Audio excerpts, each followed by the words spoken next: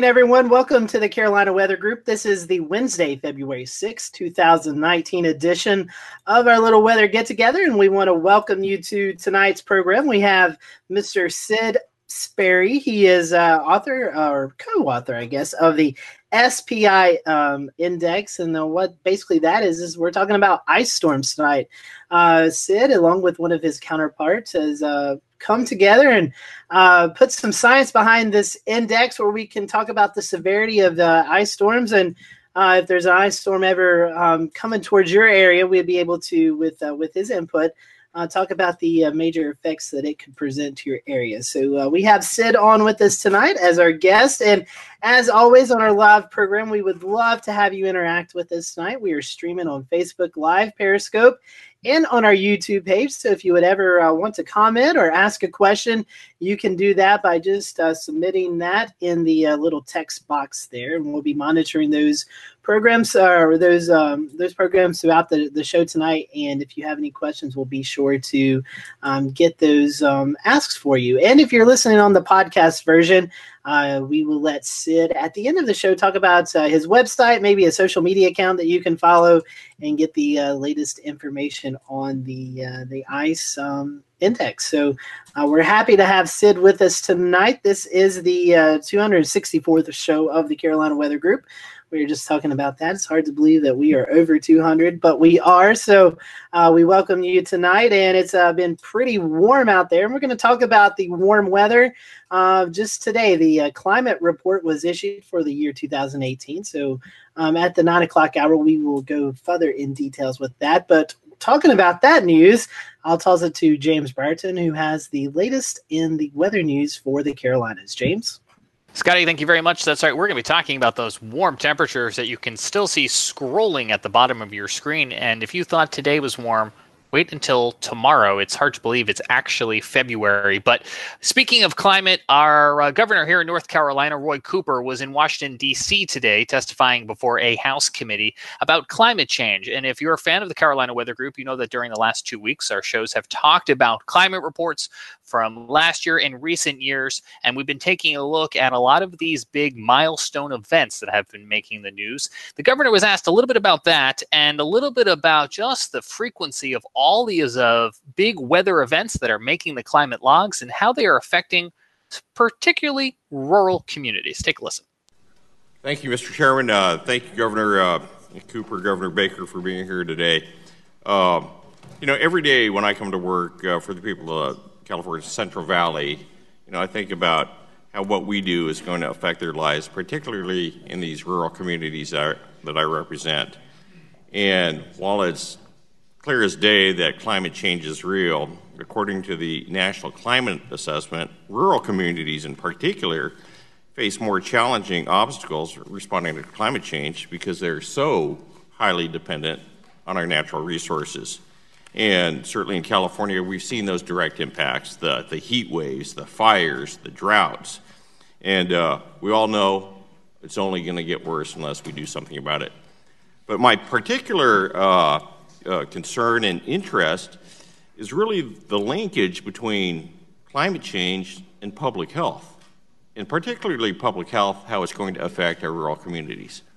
From the rural perspective, farmers are getting hit hard by the effects of climate change, and they know it, and you hear from them because in North Carolina now, we have made a significant state appropriation to get some immediate help to our farmers, many of them hit by flood after flood, storm after storm, who are now beginning to make the decision, this is just not worth it. It is not worth it to be in this business. That should be a frightening result, not only for my state, but for the rest of the country and the world. A new map out today complements exactly what they were talking about there at that congressional hearing. This is out from NOAA talking about the 2018 $1 billion weather year that we saw. All these weather events that have now made their way into the record books as climate disasters, including Hurricane Florence here in North Carolina. Also out today, the statistic that 2018 closing the books as the fourth warmest year on record, behind only, you guessed it, 2016, 2015, and 2017. I want to bring back in the panel, see if they had a chance to take a look at this map and some of the new data out today. Scotty, what are your thoughts when you look at a map like this? We've seen it for past years, and it seems like every year we're getting a map eerily similar like the year before. Yeah, in fact, our good buddy Brad Panovich was talking about this on air tonight. 2016, 17, and 18 has been four of the most damaging years, billion-dollar damaging years from natural disasters. But it seems like the Carolinas, at least over the past 2 or 3 years, has been hit by not one but two hurricanes each of the years. So the tropics remain active, and we also saw severe weather, which seems to be coming around a little bit quicker and quicker every year. So that, along with the drought out in California, I know the wildfires out there caused a lot of damage as well. So just kind of show you that the climate is very active, and it's just going to keep us on our toes here as we come into the 2019 season.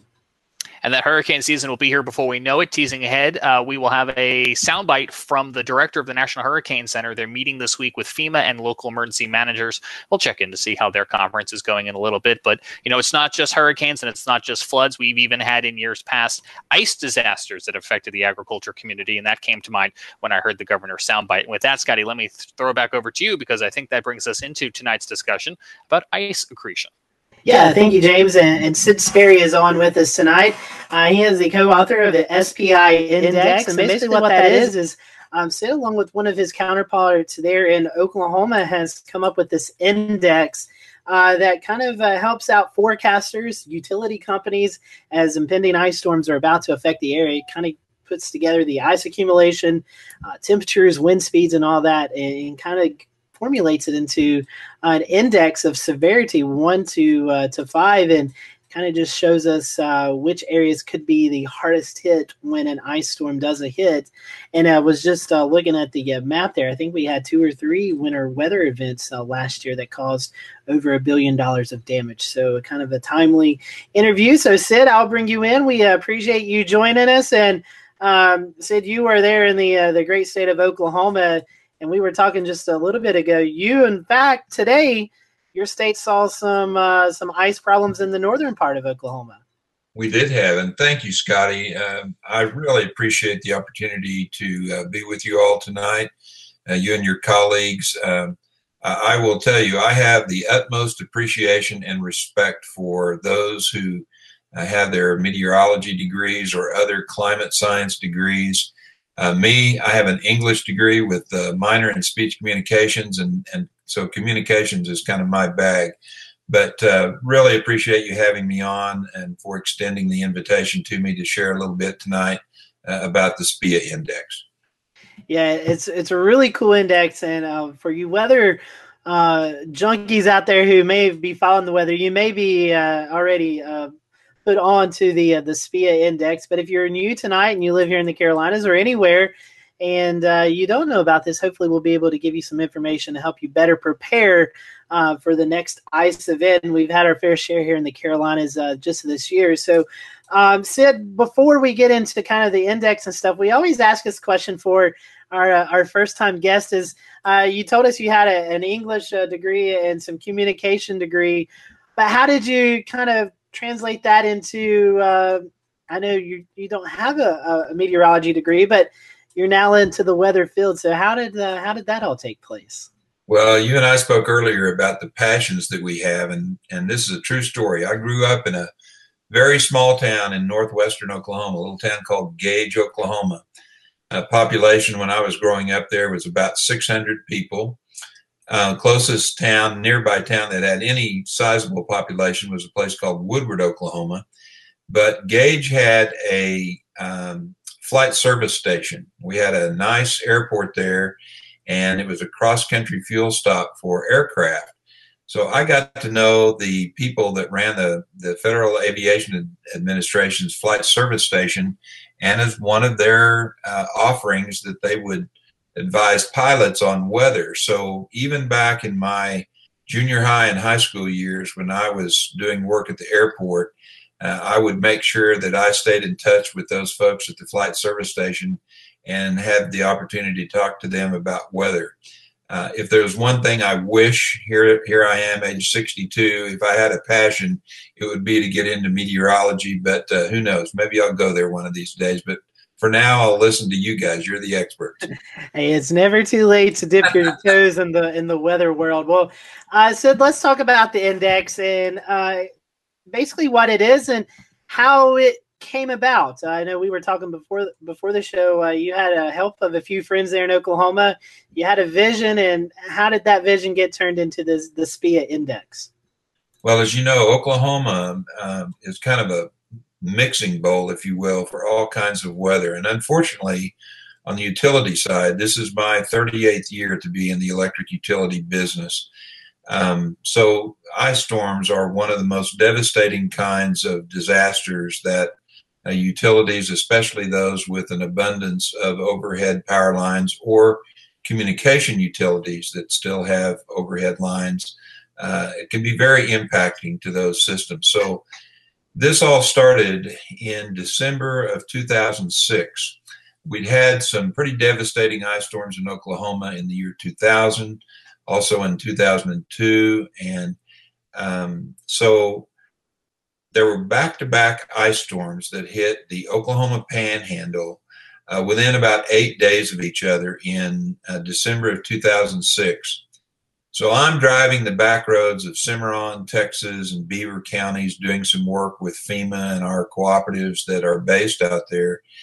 And as I'm seeing all these broken poles and broken conductor and all of the utility lines and communication lines that have been brought down by these back-to-back ice storms, the thought occurred to me that National Weather Service does a great job of forecasting. I have, again, immense respect for those folks. So my idea was, why couldn't we marry up, if you will, the conditions that it takes to bring utility lines down in an ice storm with a forecast? We can't stop the ice, obviously, from forming, at least not yet, but we can give a heads up to those utility and communications crews that have those type of facilities and allow them to prepare and hopefully get the power back on and restored in a much more timely fashion, perhaps, than what's been done in the past. So I took that, I guess you could call it, preparedness tool idea to Dr. Renee McPherson, and she asked me to, at the University of Oklahoma, and she asked me to have a conference with, at that time, the late Dr. Ken Crawford, who had enormous respect for. And I remember very clearly being in his office as the state climatologist, and I asked Dr. Ken, I said, well, here's my idea, and I kind of laid out the vision. And he looked at me really funny, and he said, Sid, you don't know what you've done here. And I really, truly thought he was going to tell me, Sid, you're just wacky.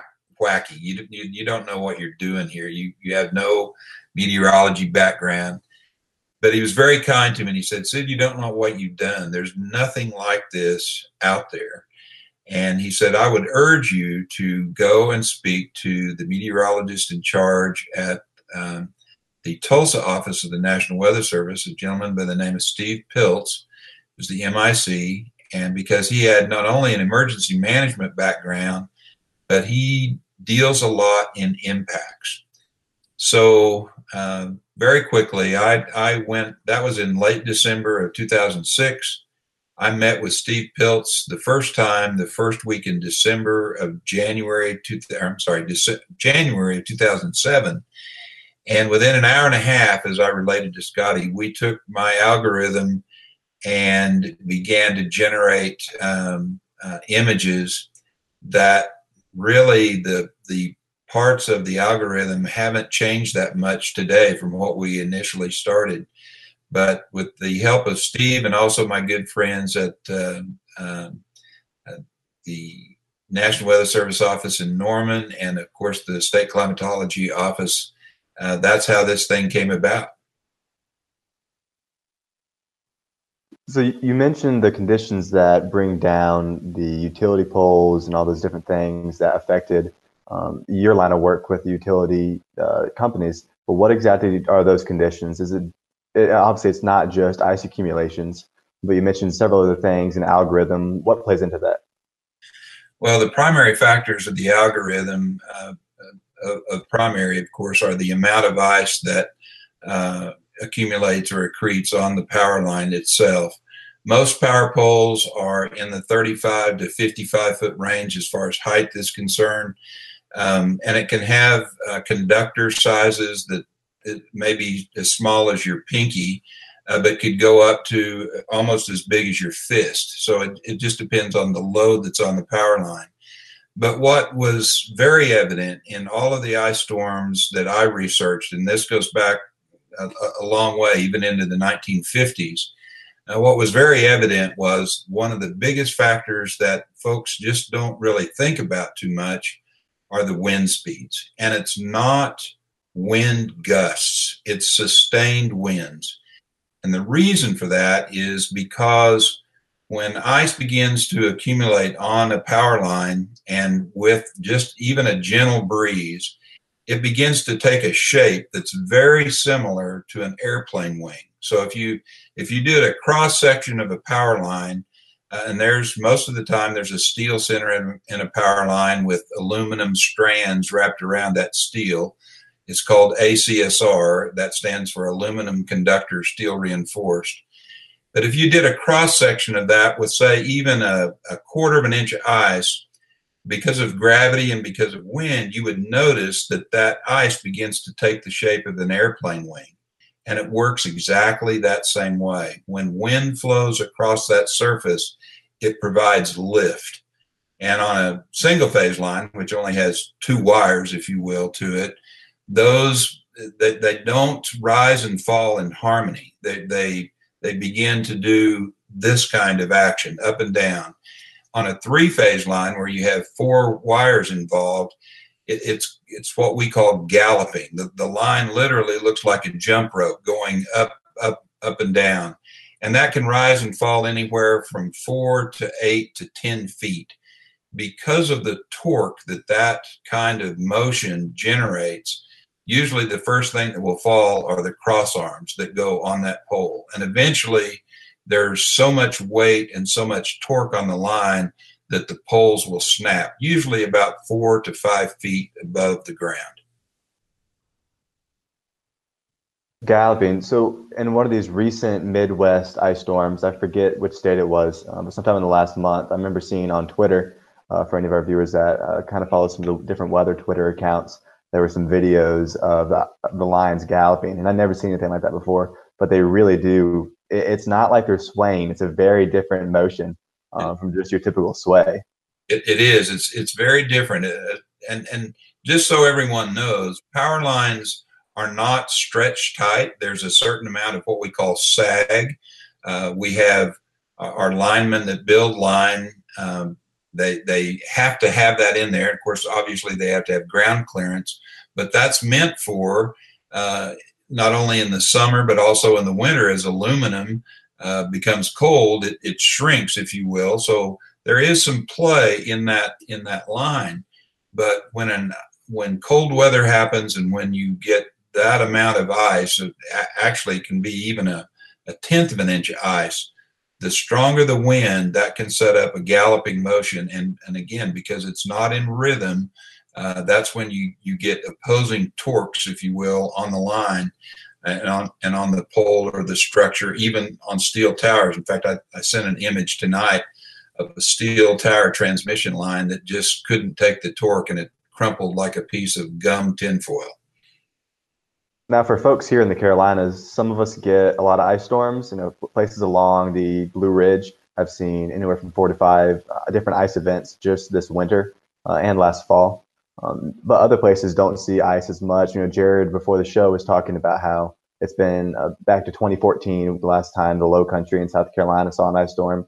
And before that, records are it's not very frequent. Now, for folks here, what level of ice accumulations cause serious damage? Is it a tenth of an inch, a quarter of an inch, or do you have to get up to higher amounts for you to see more damage? As far as structural damage is concerned, I'll put it this way. Generally, when it kind of depends on how well a utility has taken care of their right-of-ways, to be very honest about it. If a utility has done a good job of keeping their right-of-ways clear and have a good setback as far as some of the taller pine trees that you all have out there, if they've done a good job with that in a lower end event, say a level 2 event, for example, on the index, the tree damage may not be as much. When we start to see structural damage is when you're getting into ice that's probably greater than a half an inch with wind speeds above 25 miles an hour. And you'll see some photos here in just a little bit where we've had some ice accumulation on our power line that's close to 3 inches. It's phenomenal. And so I don't care if your utility poles are made of concrete or made of steel. It doesn't matter because the torquing action will eventually, when combined with the wind and the weight of the ice, will eventually bring those structures down. But the wind is absolutely a critical factor. Very cool. Thank you. I think Melissa has a question next. Well, one of the things that you've mentioned was like at an index level of 2. So the index actually goes up to a level 5. So could you briefly just give us an idea of from 0 to 5, what type of damage, what type of disruption that we would see with those particular index values? Sure. I'll just start at the bottom end of the scale. You can actually have just a very little thin film of ice, much like what northern Oklahoma is experiencing tonight. We don't, in the utility industry, we don't worry too much if the wind speeds are below 15 miles per hour because they won't cause the kind of galloping that I just described earlier. So our biggest concern for our line personnel at that point would be simply getting to an outage on maybe some of the roads that become slick and hazardous. That's a large part of a level 1. If there are outages related to ice, it's probably from a tree limb that's fallen across a line, something like that. A matter of maybe 2 to 4 to 6 hours to get that outage back on in a very reasonable time.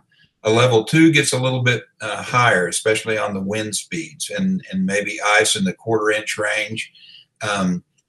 That's typically what we see the beginning of what I would call a little bit more extensive tree damage. With a level 3, that's when we begin to see structural damage. And again, the ice ranges, I think on our index, the maximum amount of ice that we have showing is 1.5 inches average. That would be equate to roughly 3 inches radial. But 1.5 inches average ice, which I'll throw something out here. You all may not know this, but the National Weather Service, when I first talked to Steve, and maybe to this day, they don't deal in what we in the utility business call radial ice. That's a foreign concept to them. So it's average ice accretion. In other words, for us, you would measure from the top of the conductor to the top of the ice. That's the NWS average, or top of the fence post to the top of the ice, something like that. So I found that to be pretty interesting because in our business, we look more at gauge it more on radial ice, but I had to adjust the index because of that, the way the National Weather Service counted for that. So as the wind speeds get higher and as the ice amounts grow larger and the temperatures again stay below freezing at 32, that's when you can get into a level 4 index or on the index. That's when we begin to see not only damage to distribution system networks, but also high voltage system networks, the long steel towers that you might see that go out across the countryside that are transmitting power from a power plant to substations in the hinterlands. A level 5 is what I term absolutely catastrophic. It could mean that there is so much damage to the high voltage system network and to the distribution system network that people could be without power for multiple weeks. And we've seen that several times. That's amazing that, it's hard to believe sometimes the power that just the, ice can have and the damage that it can do. Now, while you're talking, one of the things that you brought up was talking about the National Weather Service. So you've done a lot of collaboration with the National Weather Service and people within the National Weather Service for this particular index. And I know it got its start in Oklahoma, but have you actually spread it out outside of Oklahoma to work with those NWS offices that might be in other areas that are also impacted by these ice storms? I have. I have spoken with the folks down at NWS Peachtree City down in Atlanta. I've spoken in Boston, in the Northeast. Have good friends that work at the National Weather Service offices up in North Dakota. So literally all around the continent, if it can have ice, and visiting with, I talked to some of the folks that did some ice research up in NWS Topeka, Kansas last year, and shared some of our information with them.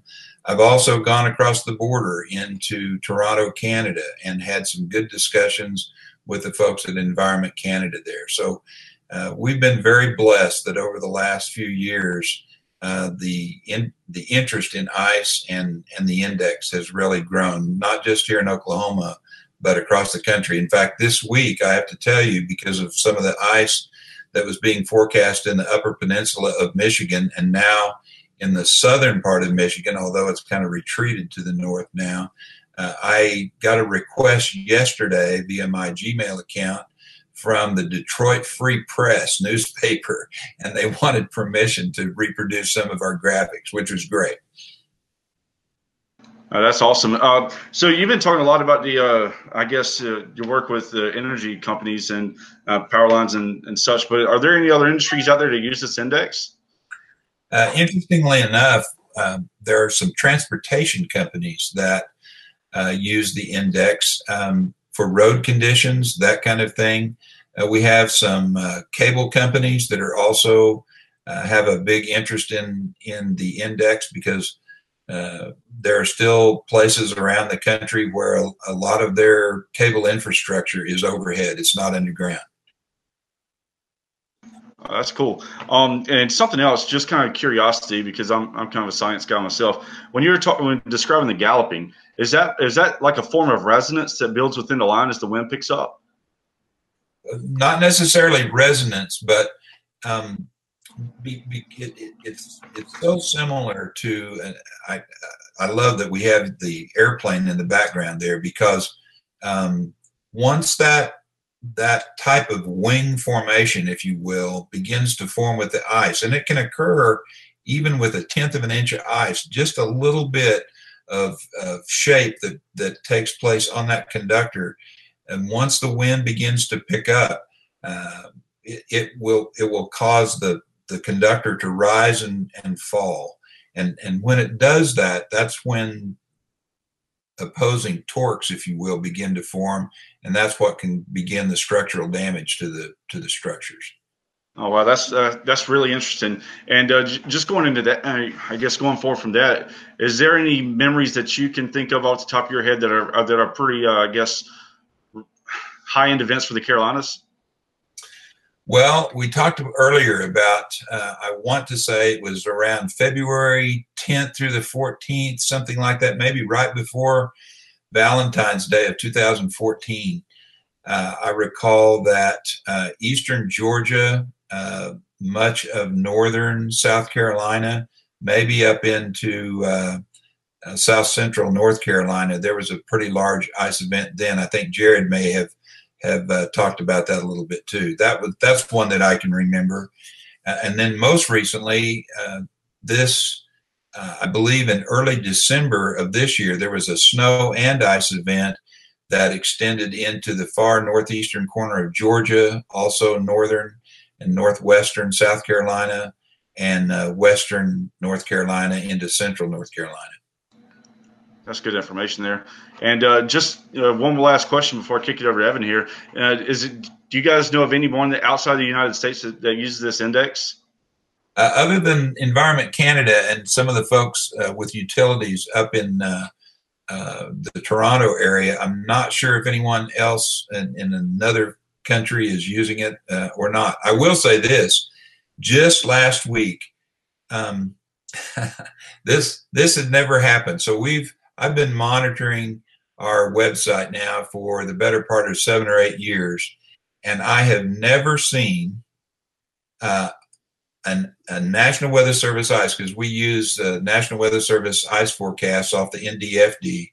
I had never, ever seen ice accumulation in the forecast for any part of California. Now, I've seen snow all the time, but last week there was a system approaching, and they actually had in the forecast in the far northeastern corner of California about 1/10 of an inch of ice. I'd never seen it before, so you never say never.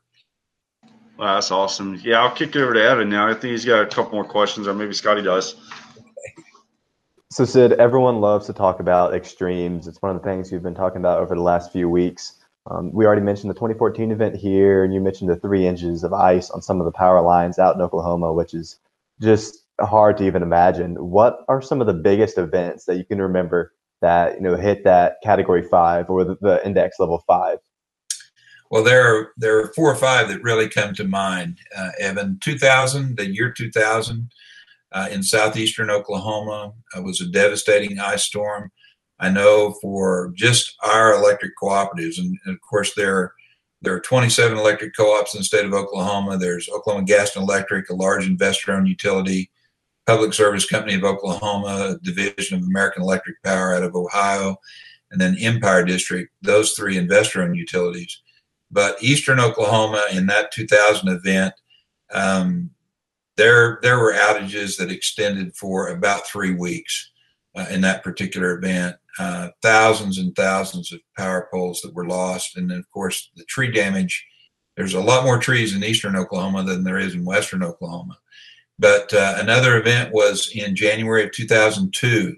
I think I sent Scotty a picture of a conductor and one of our linemen, or one of the linemen that works for one of our co-ops, has a Coke can. And that was the event that I remember, that's almost 3 inches of ice on that line. It's about 5.5 inches radial. It was just phenomenal. It rained, literally freezing rain, for 2.5 days. Much like, I think Melissa may correct me if I'm wrong, but I want to say 1998 in Montreal, Canada, was one of the worst ice storms on the North American continent. And they had 5 transmission feeds into Montreal. Only 2 were left standing. And the city of Montreal, which has millions of people in that area, was down to 2 transmission feeds, which would have had them out of power had those gone down and affected lots of people. 2007 was probably the worst ice storm in Oklahoma. 640,000 people out of power, anywhere from 3 days up to 2 weeks. 2010 was another one. In between that, in 2009, a very devastating ice storm across northern Arkansas into Kentucky. I think that was probably one of Kentucky's worst ever ice storms that they have had. And then, of course, more recently, we talked about 2014 in Georgia and South Carolina. Those are the ones that come to mind almost immediately. We've got the picture of the ice, or the Coke can, with that. Yeah, matter of fact, it's scrolling through right now on the stream. That is just incredible. Thank you. That was one that everyone here calls the mother of all ice storms, and that was in 2002.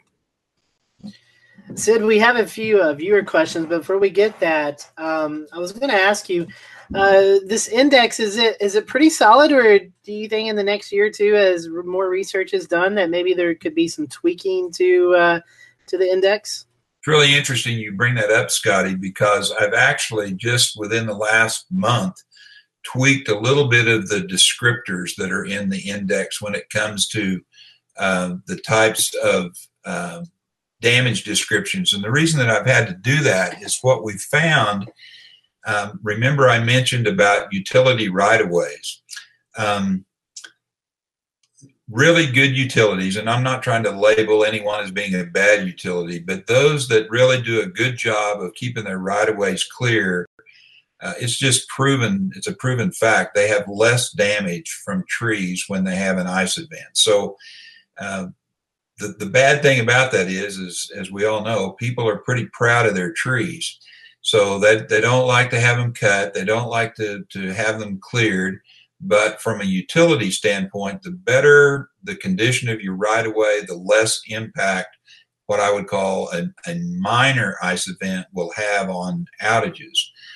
So I've actually gone into the index descriptors, beginning with, I believe, a level 2, and added some language. I think you've got the chart there, the newly revised chart that has a little bit different descriptions. But as far as the ice amounts and the temperature amounts, obviously below 32, and the wind amounts, we have not changed those parameters from the first day that I met with Steve Pilz.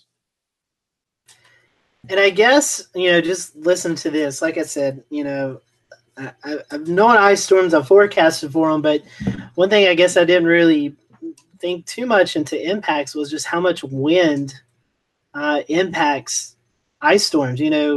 If you have a 1/4 inch of ice but really no wind, it may not do as much damage as if you have maybe 1/10 of an inch of ice and a lot of wind. Yes.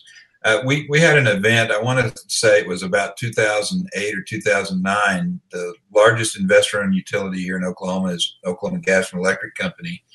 That particular event happened in the late evening hours, probably around 10 at night. It started to around 5 or 6 in the morning.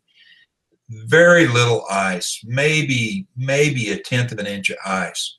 But the sustained winds were in the 40 to 45 range. Sustained winds, not gusts. There were gusts that were close to 60 miles an hour, 55, 58 miles an hour.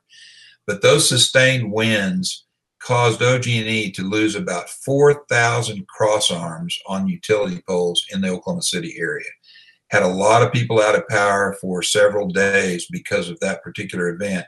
And it was only 1/10 of an inch of ice, but a lot of sustained wind. So that was conviction enough for me to know that wind is a huge parameter.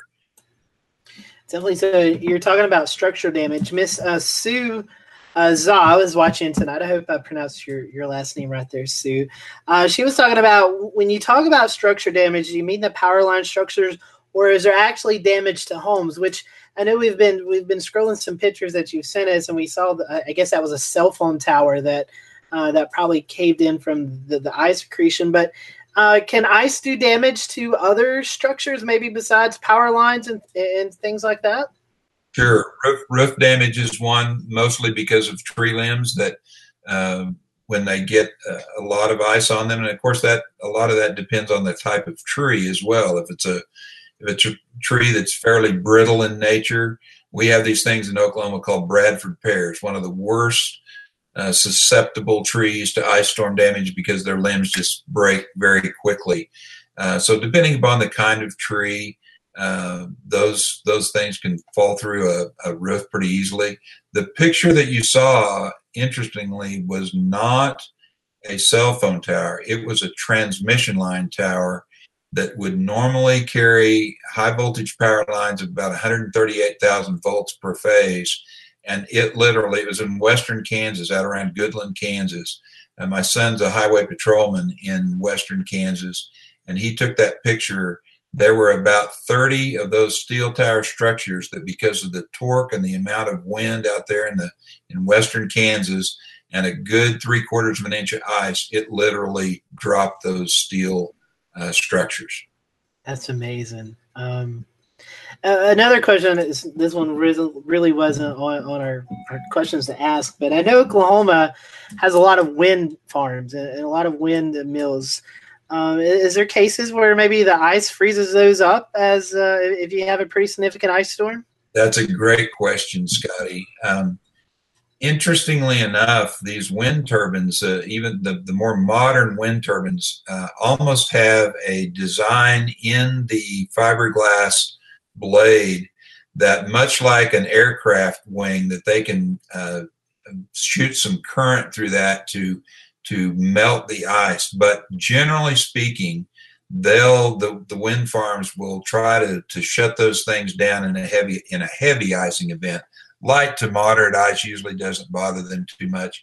But I will tell you, and you can find this on YouTube, there's actually some pretty good video out there of wind turbines that have fairly moderate ice on them. And when the ice begins to melt, it will throw that stuff a long way. In Charleston, after the 2014 ice storm, a couple days afterwards, when the ice started melting, it was the first big freeze for our beautiful, relatively new cable stay bridge, the Ravenel Bridge. And ice started falling off of the large cables on the bridge, crashing onto the road deck. And several people's cars were crushed by ice. Amazingly, nobody was hurt or killed. But it got the name the Ravalanche after that. And so since then, they've been a little more proactive about keeping that closed around icing events. But yeah, we've that's definitely something that we've had to, that we didn't think about. It was like we never thought we'd get that kind of ice storm that close to the coast, and everyone was like, well, should we put heaters in the cables? That was actually a question that the governor was asked after all that went down. So yeah, some fascinating things. You got to be careful. The aftermath of these is often an issue. It's interesting you bring that up, Jared, because in the electric utility industry, there are 2 times when you get concerned about ice. One is obviously when it's happening, but then a secondary concern is when the ice begins to melt and fall off your line, because that will cause the line to bounce as well. So you're concerned, obviously, when the temperatures are in the, say, 28 to 32 degree range. But once it starts above 32 and gets into the 33 to, say, 35 range, and that ice starts shedding itself off of the lines, it can cause power outages as well. So there's 2 times that we get concerned about that. That's crazy. Well, Sid, we really enjoyed having you on tonight. It's been a fascinating topic, and I believe this will probably go down. We always do a year-end review of some of our top shows, and I know for me, I can't speak for everyone else, but I think they'll agree with me. I've learned a lot tonight about ice and how impactful it can be. And I knew wind was a factor, but I didn't realize how big of a factor wind was in this. So we certainly appreciated having you on tonight. Before we go into our next break, if followers want to keep up with the SPIA index, and I know you have a website that you run, how can folks do that, and what should they be looking for? Sure. The index is located at www.spia, that's SPIA, -index.com. We have a free service out 24 to 36 hours in advance, but after that, it's a subscription-based service. Have quite a few utilities that participate in that. I also am a part of a website called nationaloutages.com. I think I shared some of those graphics with you as well. That's a little bit of a new venture for me, but we track primarily electric cooperative outages nationwide. And they also have my index as a part of that website. So it's been a good venture. Well, maybe if there's an ice storm ever knocking on our door, maybe we can shoot you an email and you can kind of give us a little tease of what it may bring. But we certainly have appreciated you spending some time with us tonight. Stick around with us if you want to. We're going to discuss a little bit about the new climate report that came out after this break. Thank you, Scotty. Thank you very much. And I'll go ahead and introduce this break. This is video we got in from the National Hurricane Center. As we mentioned at the start of the show, meeting this week with FEMA and local emergency managers, because this may not be hurricane season, but this is preparedness season. So with the government shutdown over, they were able to meet, and they provided us with this update, little insight as to what they're talking about there at the National Hurricane Center in Miami. Let's take a listen. Welcome back to the National Hurricane Center. I'm Ken Graham, director here, and we got a big class going on this week. We have emergency managers from different places around the country. Back behind me, the training session's going on, and why that's important is emergency management is one of our biggest partners here at the Hurricane Center, making the big decisions out there based on the science and the forecast that we're giving. And some of the things that we're learning this week include, the details and getting the information, the science to make those big decisions. One of them is a time of arrival tool, and we're going going to bring Robbie Berg in here in a second. I want to ask him about that, because one of the big factors in making these decisions are when are the tropical storm force winds are going to arrive. So Robbie is stepping in here. And Robbie, this time of arrival tool is pretty much new. I mean, we're using it for the last few years. Can you tell us about it and why it's important? Yeah, sure. So let's assume you have to drive somewhere important tomorrow, say Orlando, and you need to be there by a certain time. So many of us have probably gone into Google Maps and other navigation apps that tell us exactly how long it'll get there, but they also give a range of time, because we know we might hit traffic, there might be some slowdowns. We can't exactly nail what time we're going to get there. This wind timing tool for hurricanes is exactly the same thing. We know a hurricane is coming our way. We know the winds are going to start at a certain time, but we have to prepare for if they become a little bit earlier than we're expecting. And it's like Google Maps, essentially. We're just trying to predict what's the range of times that those winds could start, because once the tropical storm force winds start at your location, your preparations have to be done. So we want people to have enough time to prepare before a storm hits, and that's what we hope this new tool does. Yeah. The other part is storm surge, and we're spending a lot of the afternoon in this class on storm surge, and the person that leads the storm surge program for us is Jamie Rome.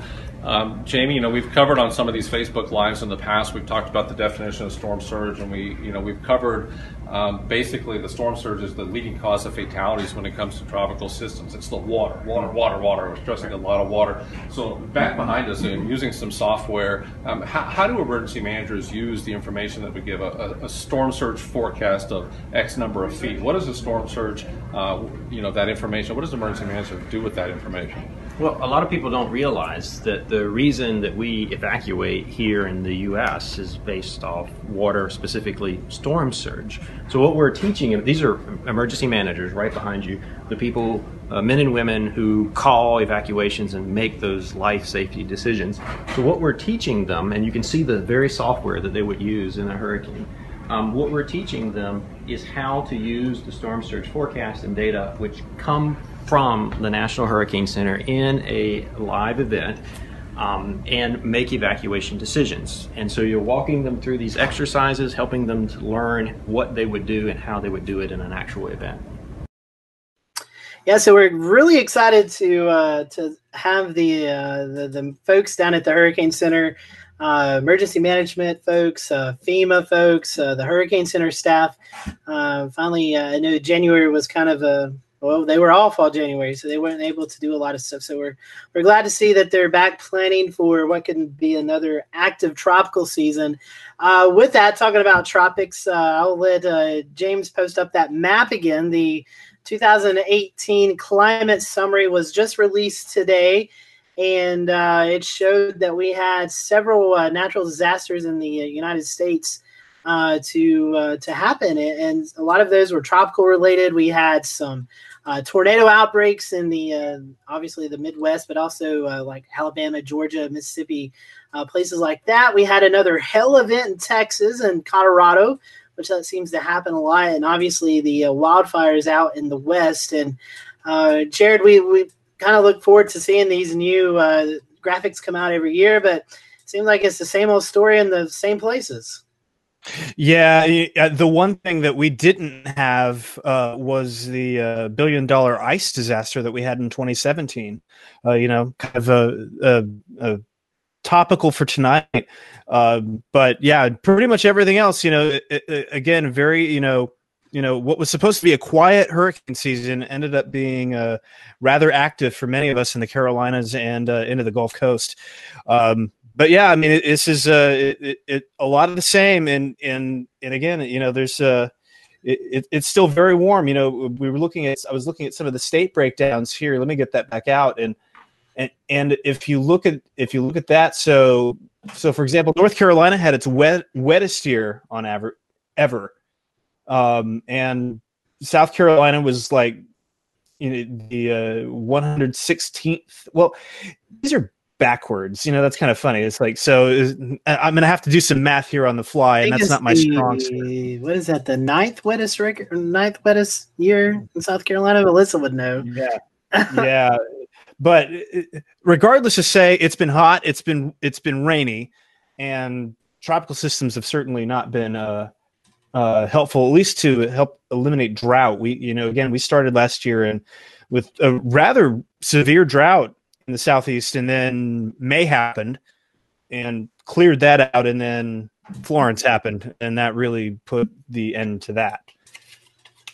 Definitely so. And I don't know if we have that graphic, James. I know you're doing a lot of stuff behind the scenes, but there was the highest minimum temperature, so it's like the highest low temperature map that North Carolina and Virginia experienced the highest low temperature year on record. And maybe, Melissa, you can maybe describe that better, because I think I just butchered that. But basically, it was the warmest year that we've seen low temperatures, right? Okay. So the minimum temperatures, when we look at minimum temperatures, we look at, it's usually the lowest temperature that we see. And you can have two extremes of that. You can have a low minimum temperature and a high minimum temperature. And we did see a lot of record high minimum temperatures. This time last year in February 2018, we were looking at, I believe it was close to, I think I mentioned this in last week's show, it was almost 150 tied or broken high minimum temperatures here in South Carolina. And numbers were similar for North Carolina too. And February 2018 went down as the warmest by average temperature February for the state of South Carolina. And that beat out 1927, which had been the warmest February on record. So we've gone a long period of time, and we were warm. I mean, we had record warmth with the maximum temperatures, but it really was those minimum temperatures not dropping as low as they typically do that really kind of pushed that warming. That average temperature to be so warm in February and throughout the year. Yeah, so we're expecting to see warm temperatures here in the Carolinas tomorrow. A lot of records potentially could be broken with the high temperatures. I know a lot of the climate sites in North Carolina were targeted to go above or be the warmest February 7th on record. And I think the case in South Carolina, but there's also a big cold front. I've seen Chris just had a radar up. I was going to toss it to him. We're seeing this cold front move into the area. It's not really going to show us a lot of action here in the Carolinas, but one place that is seeing a lot of action tonight right now, Chris, is in Nashville. I was having a thought that you might like to be there right now chasing. No, I'll pass on that. It's way too populated. But yeah, just looking at the radar right now, Scotty, there's a tornado warning just southwest of downtown Nashville, and looking at the radar from actually Nashville International Airport. It's not one of the WSR 88Ds that the National Weather Service uses. It's a TWDR terminal Doppler radar. But anyways, there's a nice little couplet right, I'm going to circle it right there. And that is going to take a beeline right into downtown Nashville. So if you guys have friends or family really anywhere in downtown Nashville, south side, southwest side, you might want to give them a call and let them know that there's some pretty nasty weather about 20 minutes off to the southwest. But going in from that, basically they got this big cold front moving across the nation, and probably going to be some flooding, flash flood potential across eastern Tennessee and western North Carolina overnight. Or I don't know about overnight, but throughout the night and throughout tomorrow morning. Yeah, definitely. So if you're listening to us right now or watching, we recommend you follow Nash Severe WX. That's the Nashville Severe Weather account on Twitter. So definitely go follow those folks. And before we kind of close tonight and transition off the program, I know it's really warm, but we're expecting it to cool back off. And Evan, I've seen that you made a graphic earlier today talking about even though we've had warm temperatures, it doesn't mean winter's over with yet. Correct. So over the last 50 years in Asheville, we've had a high temperature greater than or equal to 70 degrees on February 6th or earlier 13 times. That's a lot of numbers. But in all those 13 years where we hit 70 degrees on or before February 6th, every single one of those years recorded snowfall in the months of March and April. Some of those months recorded as much as 6 inches. One year even had 2.5 inches of snow as late as April 24th, which is extremely late. Matter of fact, that's likely one of the latest snowfall records in Asheville. Not positive about that, but just off the fly, it would be my guess. So no, it's not springtime. It feels like it, and today was beautiful across much of North Carolina, but this is not full-time spring, and the cold air will be coming back when you wake up Saturday morning, it's not going to feel like it did today. So be prepared for that.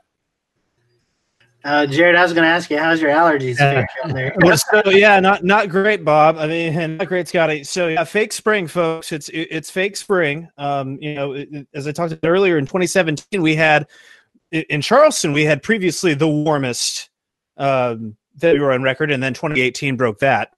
But then March, plunged right back into the 20s. A lot of people very upset about some of their personal gardens, and you can imagine how the farmers felt about their agriculture there. So yeah, again, fake spring. We got a record high today of 78 here in Charleston. We could get 81 tomorrow here. The Weather Service is forecasting 81. They're going for it.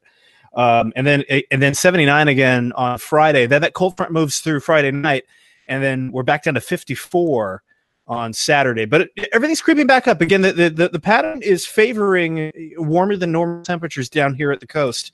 That subtropical ridge is going to get suppressed a little bit, but it's going to get we're just going to kind of be in that in between there, and that's going to bring us some unsettled weather as well. So, but we're enjoying it while we got it, Scotty. I mean, it's been really fantastic, except for the need to carry a handkerchief. I'm not complaining.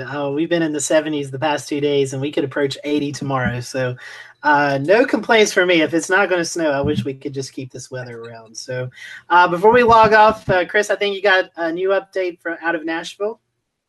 Yeah, absolutely, Scotty. I was just checking the National Weather Service chat out of Nashville, and they were confirming a tornado that was, let's see here, far northwest Williamson near Cheatham and Dixon border, 50 knots, blah, blah, blah. Anyways, tornado debris signature, mile marker 183 on I-40. So confirmed tornado on I-40 near Nashville, near mile marker 183. Yeah, not good. So yeah, watch that if you know folks in Nashville, make sure they know that. So before we jump off, I think Evan had something else to add before we log off tonight. Yeah, so today is Wednesday, not Thursday. I've been a day ahead all week. That cold front will be coming through tomorrow night across Western North Carolina. Temperatures will be much colder on Friday, not Saturday, as I said. So I got to get my days of the week straight. I'm just confused. It's okay. Today was my last day of the work week, so it is actually not Friday today. So, but anyways, thank you guys for joining us tonight. Next week we have Ed Menasory on from WeatherStim. We've been able, obviously tonight we were streaming the Vanderbilt University Cam. We've been able to form a partnership with those folks, and next week we're going to explore about that. We're going to talk about what WeatherStim does and how we're going to be able to work together throughout the coming months and maybe years. Of how we can help each other out. So we're looking forward to having Ed on with us next week. And so we hope that you will join us then. So for everyone here at the Carolina Weather Group, we hope you have a great weekend. Stay safe out there and enjoy the warm weather tomorrow. And there's some good lighting. Bundle up with the cold weather coming this weekend.